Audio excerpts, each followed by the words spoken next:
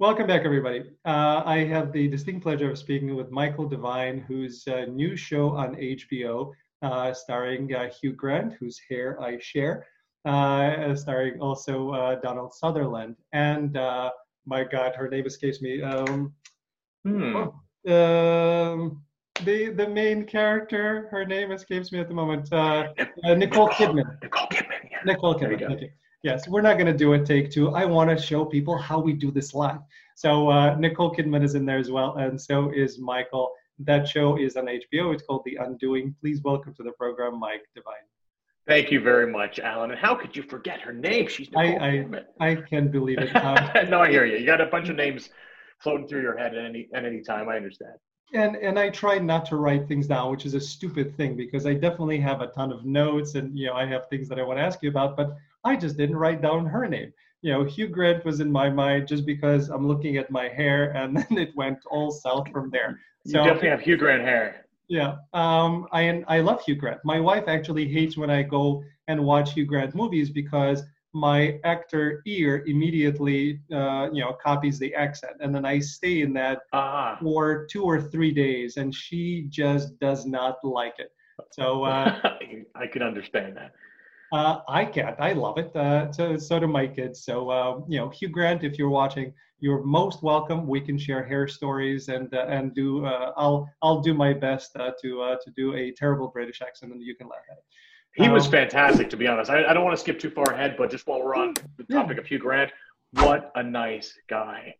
I was super impressed by him. I mean, just to be that much of a celebrity, that talented, that well known, but to be that nice a guy. He's so down to earth. I was so pleased. He made it a point, and I was very impressed by this. Mm-hmm. He learned everyone's names and he called them by their names, which it's not that's not easy to do. No, and that's a big set that you were on. So yeah, that's very impressive. Yeah. I have not met Hugh. I haven't had a chance to interview him yet, but I on the Instagram where we're connected, you see me posting quotes of actors, and I posted quite a few from him. And in just looking at his quotes, kind of gives you a little bit of a understanding of what his thinking is. And he doesn't seem like this, guy who views himself above everybody else. He seems really as a grounded and good guy. So I'm happy that you. Right. Yeah. Very genuine. Very cool. And again, Nicole Kidman, whose name we forgot. Sorry, Nicole, if you're watching this. Well, not sorry if you're watching this. Sorry for forgetting your name. Nicole Kidman is wonderful.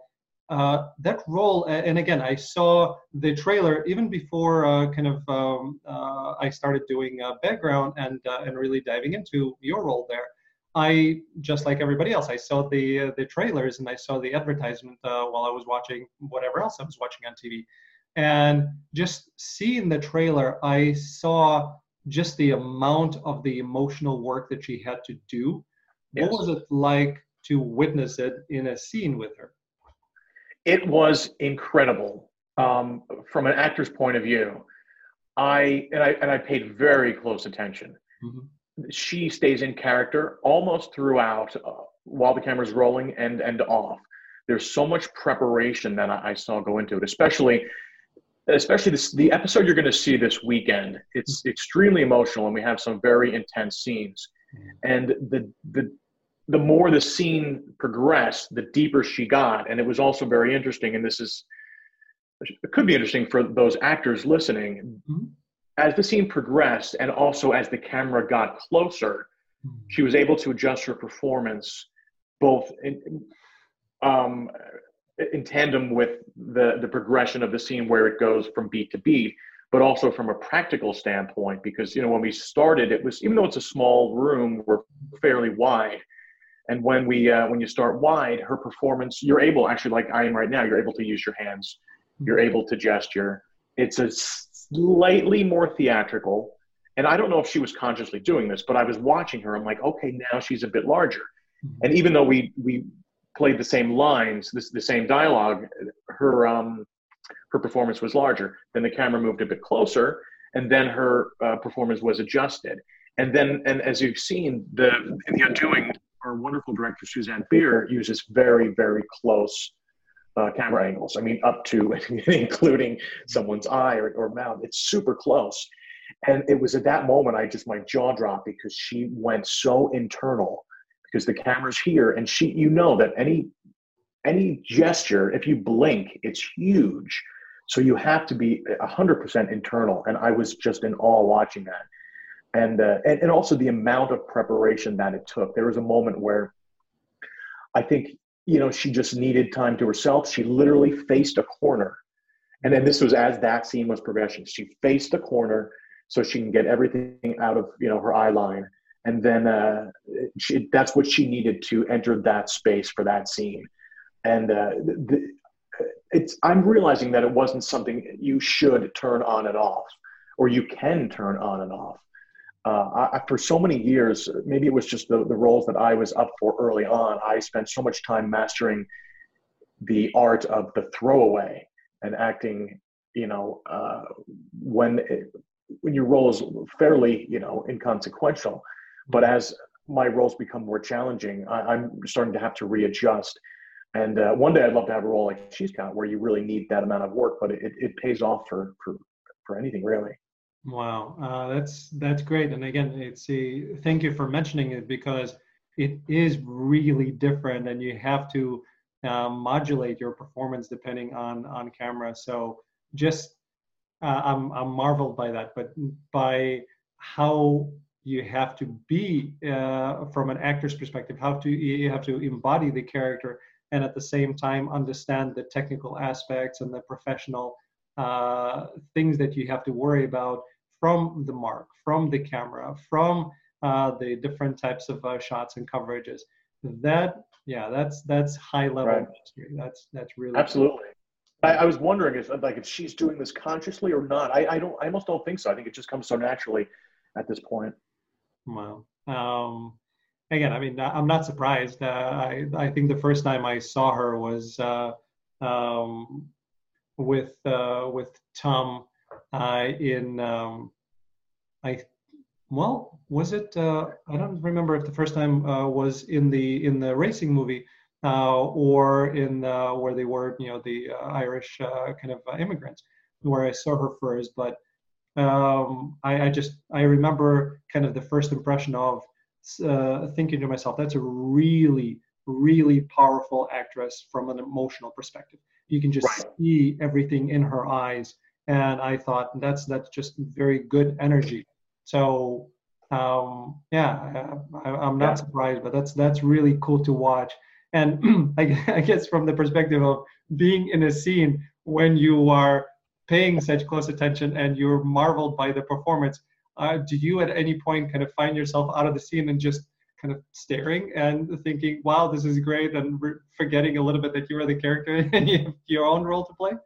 Actually, there were 100%, and there was a moment, actually in those same scenes, I guess, because those are the most intense, but there was, and also I shared the scene with, I play Edgar Ramirez's partner.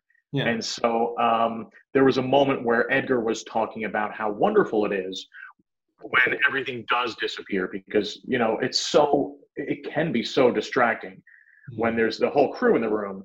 But we were talking about from an actor's point of view, and it was a wonderful conversation. I'll never forget it. But Edgar said, it's just so wonderful when the room disappears, and Nicole agreed, and she talked about just how deep she goes into the role, that your subconscious may or may not even recognize what's real and what's not. But they were just having this, high caliber conversation. And I actually said, and I probably shouldn't have said this, and my response, my addition to that conversation was, I just can't believe I'm here with you. Yeah. And they were both very sweet, but I admittedly, I'm the rookie on the court. So, but that also, going back to that conversation in particular, it was amazing. And we almost said that she said, and she was even talking about having done Big Little Lies with Meryl Streep, that it's so interesting that your subconscious may or may not realize what's happening, and an actor of her caliber can develop PTSD because again, your subconscious doesn't know what's real and what's not. So she said it's all about self-care and just finding escape from all that. She said, it's through jogging and time with her family, but you have to control that too. It's incredible to think about. I never thought about that level of acting. And that's, one of my questions, and where you're going with your career is you're going to do more and more and hopefully get a chance to do those kind of roles. It's how do you find your way back to yourself? Because right. that's where certain roles I just don't take because I don't know if I'm strong enough in order to find my way back and to kind of, leave all of that energy behind of the character that I'm playing. Because I'm goofy and that's kind of my baseline, but I get asked to play a lot of dramatic characters, and some of the dramatic characters I get asked to play have a lot of darkness, and it's the friendly neighbor who's going to kill you. It's that type of thing, and it's fun to play, but there's kind of that line, right? And there were a few times when I was offered a role of somebody who's a cult leader. And it's a person who takes pleasure in hurting others. I don't want to go there. I don't want to go in that energy because I don't know if I'm good enough at the moment to leave all of that and not let any of it affect who I am, then be able to kind of get rid of it.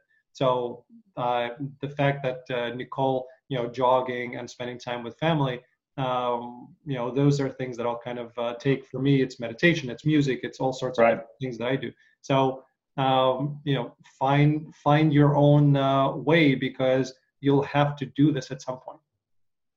Yeah. In fact, I had an audition not long after we were shooting.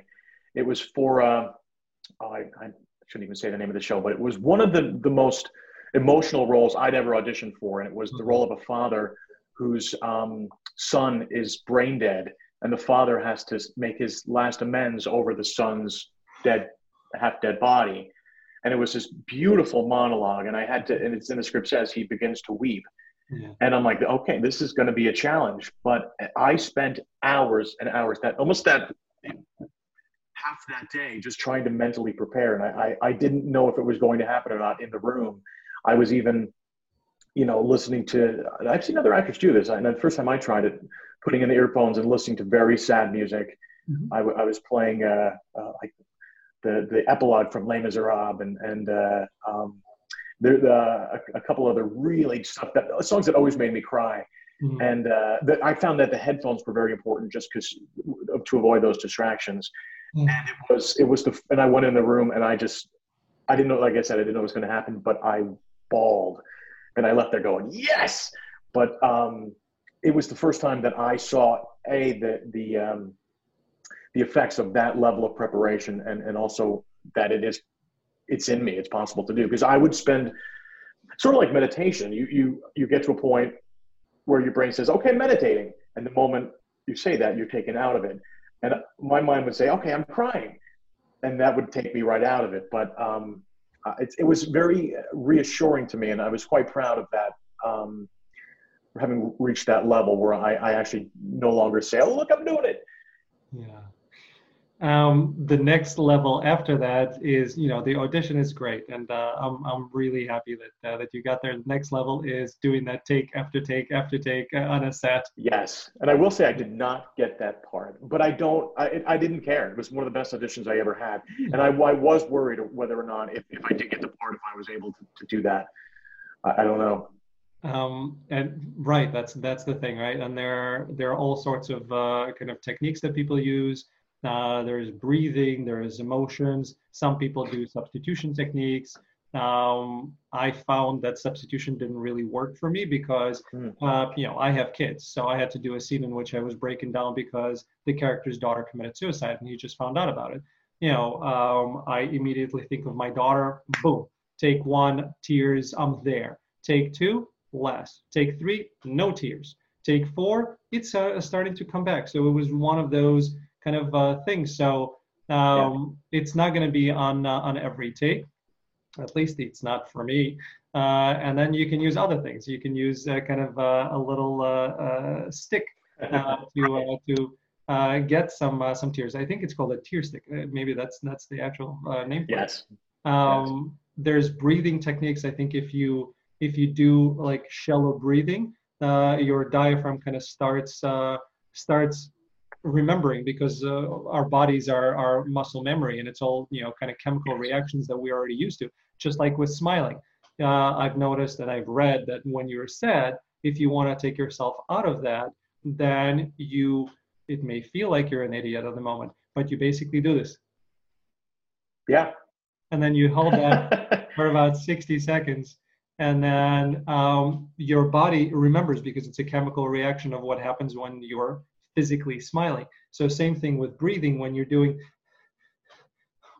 this kind of shallow breathing, it gets your body into it. Like, I'm already feeling that I'm not there, but I'm closer to it. So there are all sorts of techniques that you can do that get you there if emotional substitution does not get you there in every take. So, workshops, reading, and just trying, but it's not easy, right? So, what we do as actors is not easy, and this is just another layer on top of all of that. Yeah, and ever evolving. I think so much can be learned from when we were kids and we played fake sick to stay home from school. Yeah. Did you ever, I remember faking being sick. Sorry, Mom, if you're watching, but and after a day of acting sick, didn't you start to feel sick? Yes. Yeah. It was crazy, right? And I go back to that, and there's so many lessons to be learned there, but there's some acting lessons to be learned there as well. Yeah, because again, you mentioned the subconscious. In a dream state, you can't really tell what's real and what's not real. When we're really into a show, I stopped watching some shows because, not clinically, I wasn't diagnosed with it, but I stopped watching some shows because I was getting to a point where I was getting PTSD.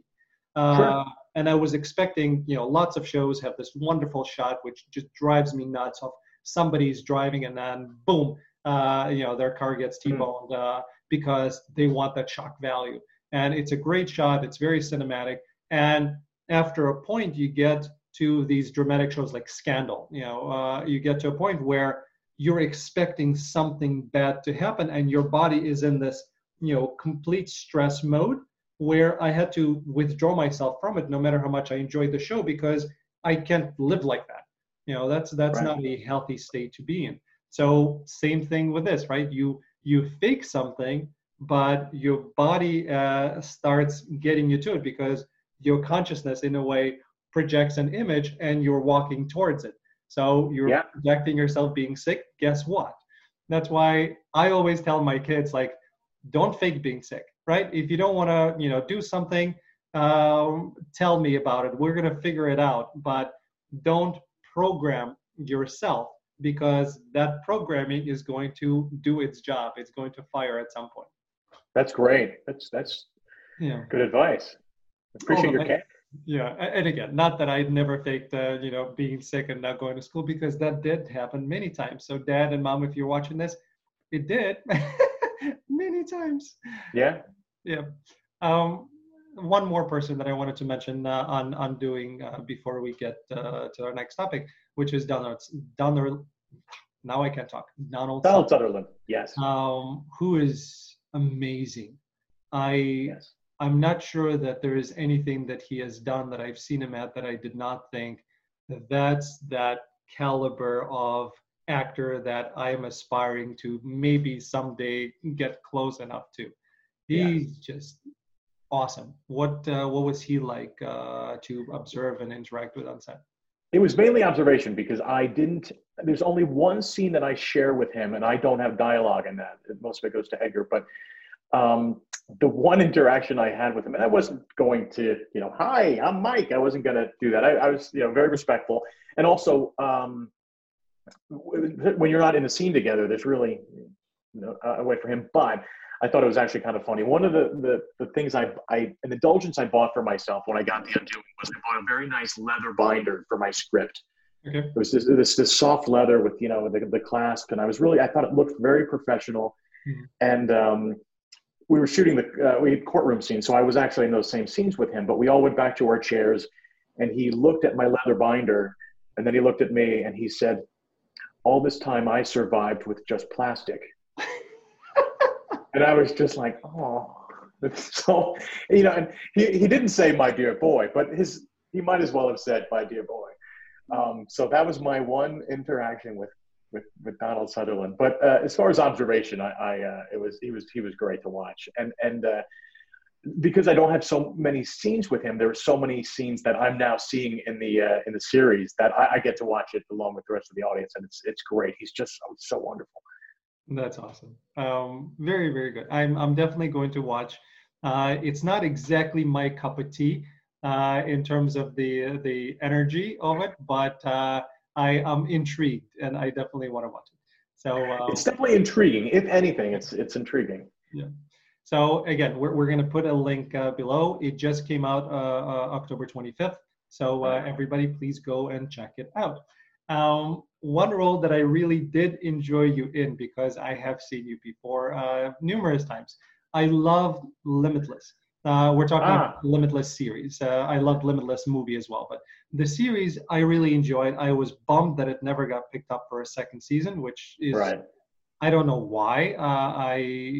I'm sure ratings something, and I think when it kind of came out, maybe streaming wasn't as big because for whatever reason it never got picked up by a streaming service for season 2 and 3. But I loved it. It was great fun. I really enjoyed talking about the energy of the show. I really enjoyed the energy of Limitless, and I thought you were hilarious. Oh, good. Oh, thank you. I was very much playing something very close to myself in that one. That's honestly, and this is the first time that we're speaking, but looking at you and kind of seeing your expressions, that's what I see. I see a lot of closeness to that character of Tech. That was the character's name. Yeah. And it's great. And then my brain goes into, but you had to be really serious for some roles, and you were a cop up until a few months ago. Just a couple months ago. September 1st was my first day as a civilian in a long time.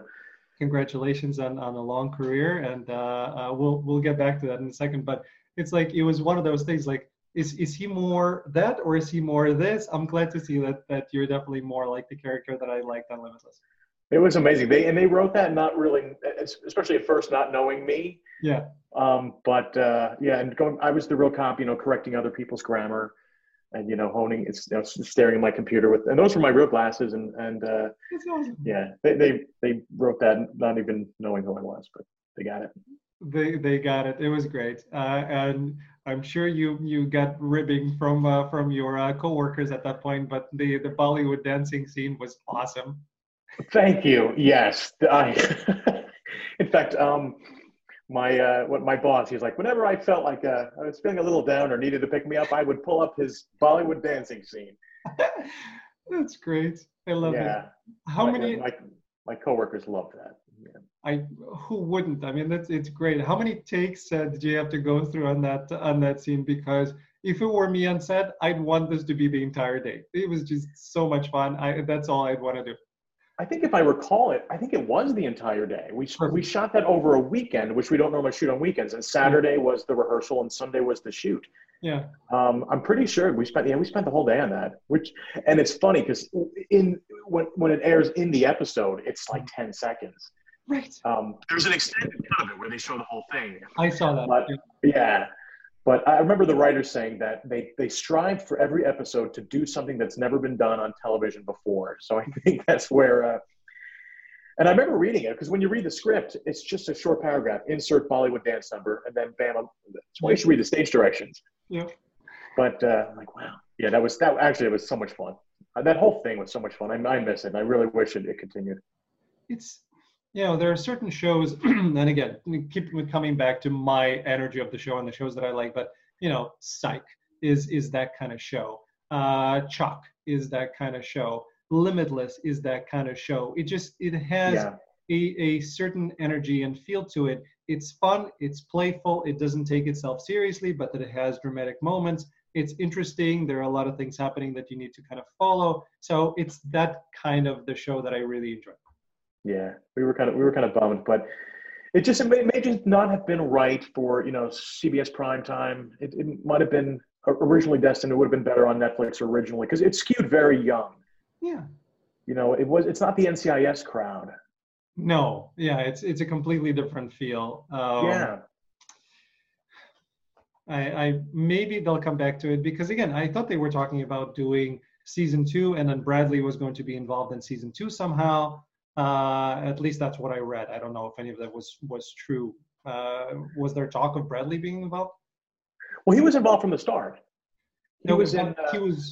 I don't think he was in any of the scenes, right? So it was, yes, no, he was. Now I have to rewatch it. I don't remember Bradley being in it. He's definitely in the pilot, and then he comes back a few times. In fact, I was in an episode where he was. I didn't have a scene with him, but he was featured prominently. Yeah, go back and catch a couple of that. And he's so good on it, and he's also a producer. He was a producer on it. But I think there was a news article on how he himself wanted to bring it further and find a new platform for it. Thanks. So I hope he does. I hope he does too. It was a great show, and now I feel like a moron because I didn't remember him being on there. So Bradley, if you're watching, my apologies. I'm gonna go and rewatch it, and now would be a great time because I'm about to finish Queen's Gambit. So I need. That looks great.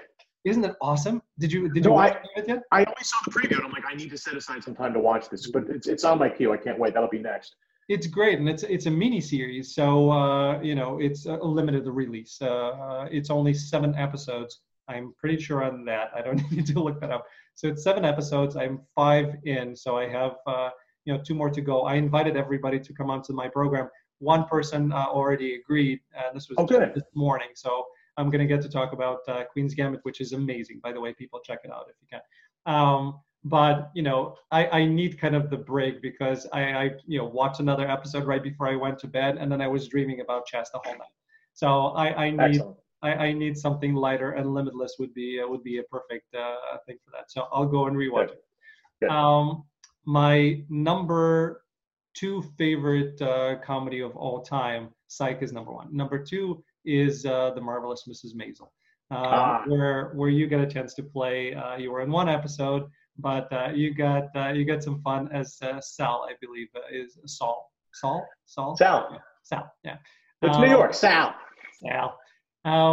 What was that like? Because again, I know you're a New Yorker. I know you love acting. So being in that environment, and I'll come back to kind of my experiences in a second. But being in that environment on Mrs. Maisel, what was that like?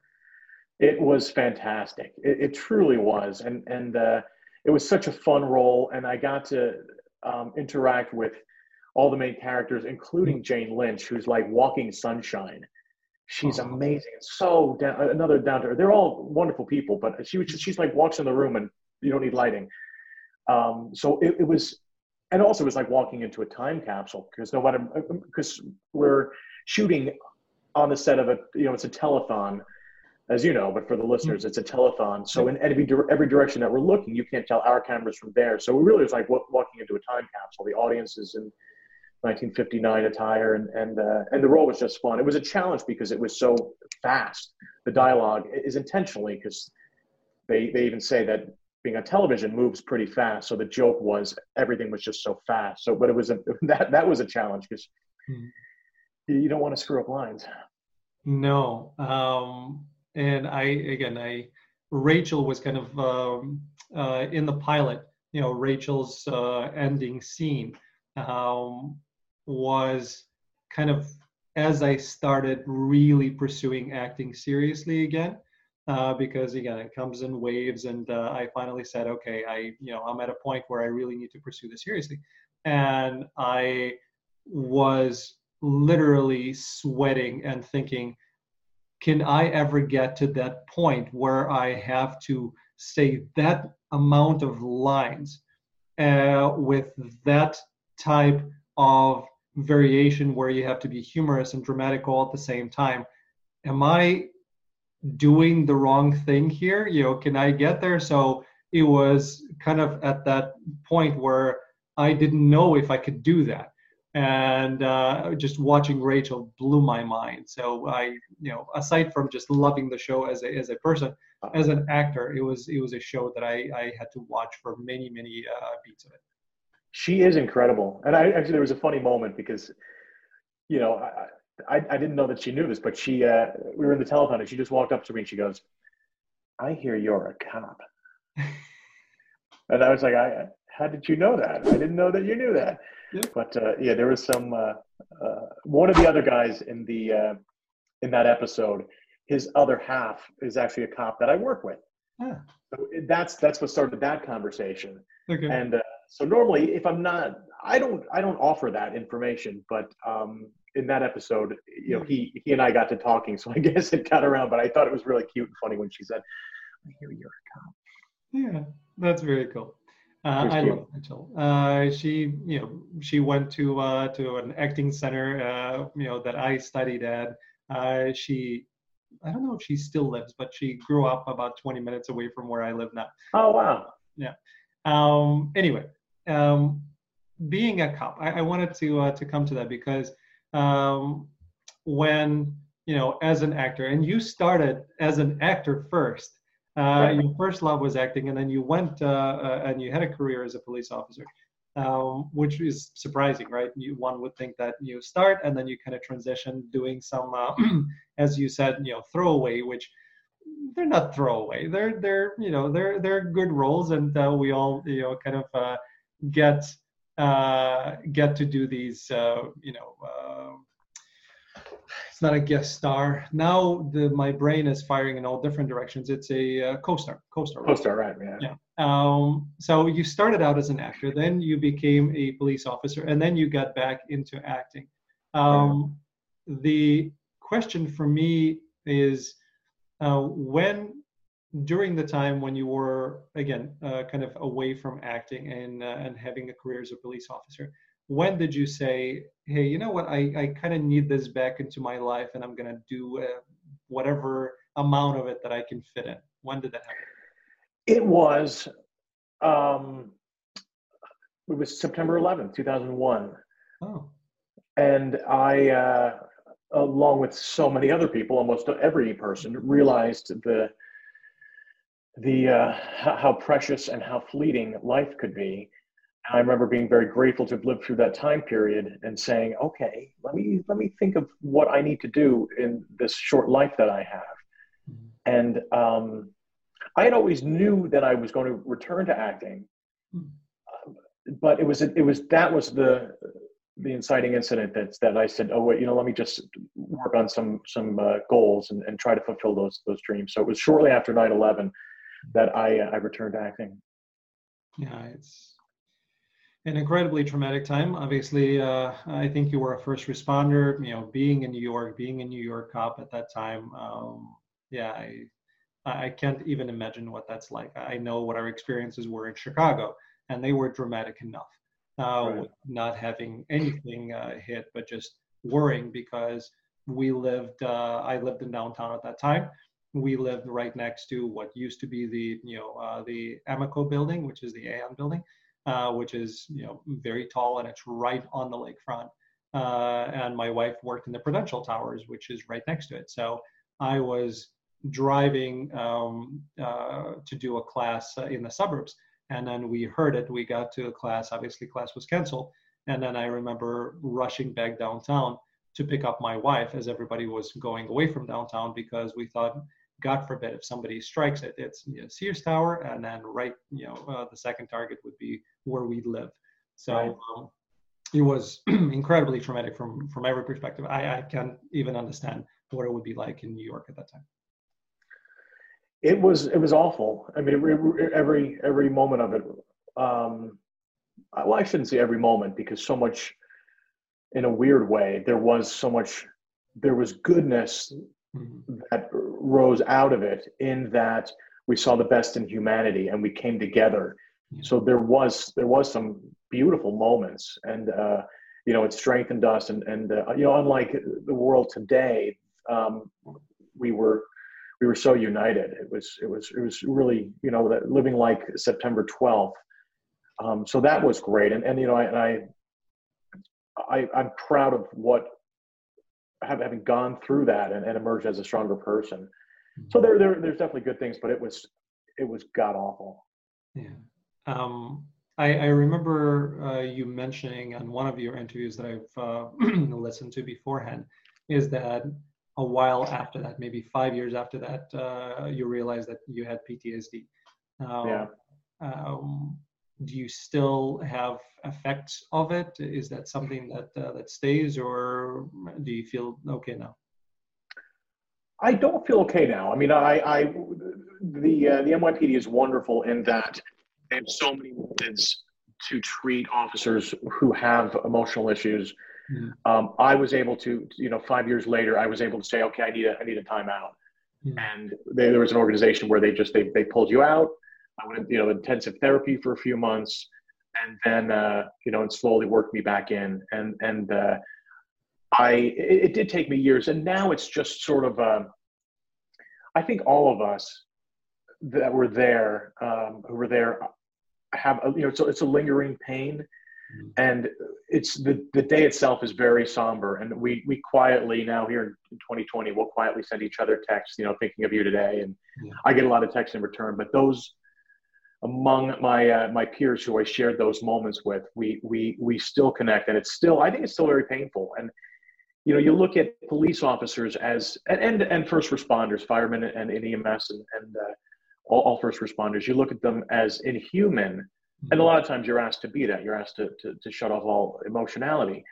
But when you see it from the inside, and you look at cops as because I was a cop, I looked at cops as humans. You see a side to them that no one sees, and you see how breakable and how fallible, and they bleed, they cry. I've seen cops break down in tears.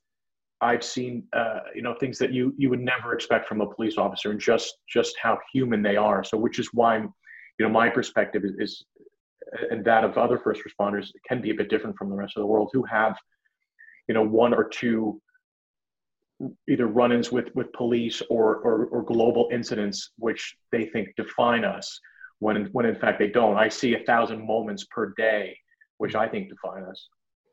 Listen, I'm a white man, so for me to speak with any level of understanding of what, you know, other people's experiences may be is just silly. But me too. I'm sorry to interrupt you there. No. I'm clearly a white man too. So I think right now, people have asked me, especially in some of these interviews, what my feelings are on the state of 2020 right now, and my answer really is that it's my time to shut my mouth and listen. So my perspective is I don't have much to say. This is the time I need to listen. Yeah. For me, again, I certainly had an experience with a police officer that was not great. And the police officer was, you know, lying in essence. And it was not a great experience, but it didn't color all police officers for me as bad. There are people in all walks of life that we encounter that are good people, and there are not good people. I don't know why I should judge somebody, you know, if I have a bad experience with somebody who's different color from mine. Why does that mean that everybody is the same? It doesn't work like that. That's a stupid way of looking at it. So very important. I tend to look at police officers in a very, very positive light, from the perspective of you're literally going out there trying to help people and to make sure that me and my family and everybody around us is safe. Why wouldn't I have anything other than gratitude for it? And I can't relate. I can only imagine how difficult it would be, because, again, you're like an actor, right? You're putting yourself in a situation where you're dealing constantly with stress. So it is not something that's healthy. It is not something that is easy to do. It's a sacrifice that somebody is making in order to protect others. I can't view it in any other way than to say thank you. So thank you. I appreciate that. I think it's important, because we're asked not to stereotype It's great to hear that, people don't stereotype us. So thank you. I appreciate that. Well, and I'm sure it's easier said than done, right? In any walk of life, we're colored by our experiences. So if somebody keeps having the same experience over and over again, you can ask them all you want not to stereotype, but it's programming, and we talked about it. So it's a very complicated issue. But my hope, without judgment or anecdotal evidence to the opposite, my hope is that people will treat everybody as people, not based on anything else. It's just, we're all people, we're all humans, and let's stay on that base, because I think that'll be a way to connect to each other. So absolutely, well said. Yeah. Being a cop and playing a cop, from the acting perspective, when I have been taking acting workshops, or talking to people who are casting directors, or talking to people who are acting teachers, I hear more than a few times that you, especially for co-star roles, you should play the profession. You're not there to show your enormous range as a performer. You're there to play the profession, right? If you're playing a cop, then you have your 5 and under, or you have your lines. Maybe it's a couple of scenes, but play the profession. Just be you, or a believable you in that circumstance. So being somebody who is a police officer that goes to an audition for a police officer as you were starting out, did you find it easier or more difficult? But I generally found it easier, and I knew that there was a markability in being a cop with a degree in acting. Yeah. And I knew that I needed to get credits on my resume, and I needed to get into the union. So this is very early on. So, and I remember thinking that, okay, this is what I bring to the table. This is my packaging. Yeah. So I remember my first headshot looked just like a detective, and I did a headshot in uniform. So I gave them that in spades. Mm-hmm. And I remember approaching my first agent saying, I'm cop with a degree in acting, and I've not had an audition for Law and Order. Yeah. And I wanted to put it into his head, thinking, well, I can get you an audition for Law and Order. Right. And that's how I got my first agent, and he did. And Law and Order is one of the first shows that I booked. So I think, there was a period where I realized I tried to act. Mm. I tried to act at the audition. Yeah. And even though, like I've said a few times, my degree's in acting, I studied theater. So it was a bit of a tougher transition for me. This kind of goes back to the size of the performance we talked about earlier. I would go into the audition and play to the room. The body is this way. And I realized that, no, the camera's right here. I have to play to the camera. And it was wasn't a tough, but there was definitely a learning curve there. And it was Law and Order. And this actors might find this was a learning experience for me. I auditioned, I think, a couple times for Law and Order, but it was a pre-read. They'll occasionally do a pre-read, and I sat with Suzanne Ryan, who was casting the original Law and Order at the time, and we were just talking about life itself and the weather, and very conversational, the way you and I are speaking right now. And then she said, "Oh, and what are your lines?" And I went from the conversation right into the lines. So, and I booked that Law and Order because it was where I made the connection in my head that this is not acting. This is small. It's conversational, and it's when you go in and you think you're doing a Shakespearean soliloquy that you don't get it, because they don't want to see that. So to bring it back to your original question, it took me a bit of an adjustment, but I learned to be real. Good. Yeah. Whether it's as a cop or it's as a human. Right. I mean, you know what I'm saying, or any character, I should say. I get you. No, that's great. And me, loving martial arts, I have to ask that question. Being a cop, what type of, if you're allowed to say that, if you're not, then don't worry about it. But what type of martial arts were they teaching you? Because it's not about kata when you're a cop. It's about practical application of it. So what were they teaching you, and what did you find useful in a real scenario? Well, the only thing that martial arts terms came into play was we had something called verbal judo, which is, and that's true. It's about de-escalation, and it's Sure. verbal judo is more important than real judo. Yeah. And we had tools on our tool belt which didn't involve hand-to-hand combat. So thankfully, we learned some self-defense, but it was verbal judo that superseded anything. It's basically, is there anything that I can do or say to get you to comply? And that was the line that we were taught. Is there anything I can do or say to get you to comply? It's verbal judo, and what is that response, and then what is your response in return? So de-escalation's been taught for decades, but it's so much more important than real judo. Yeah, absolutely. Because again, the role is to avoid conflict, not get into it, of course. Yeah.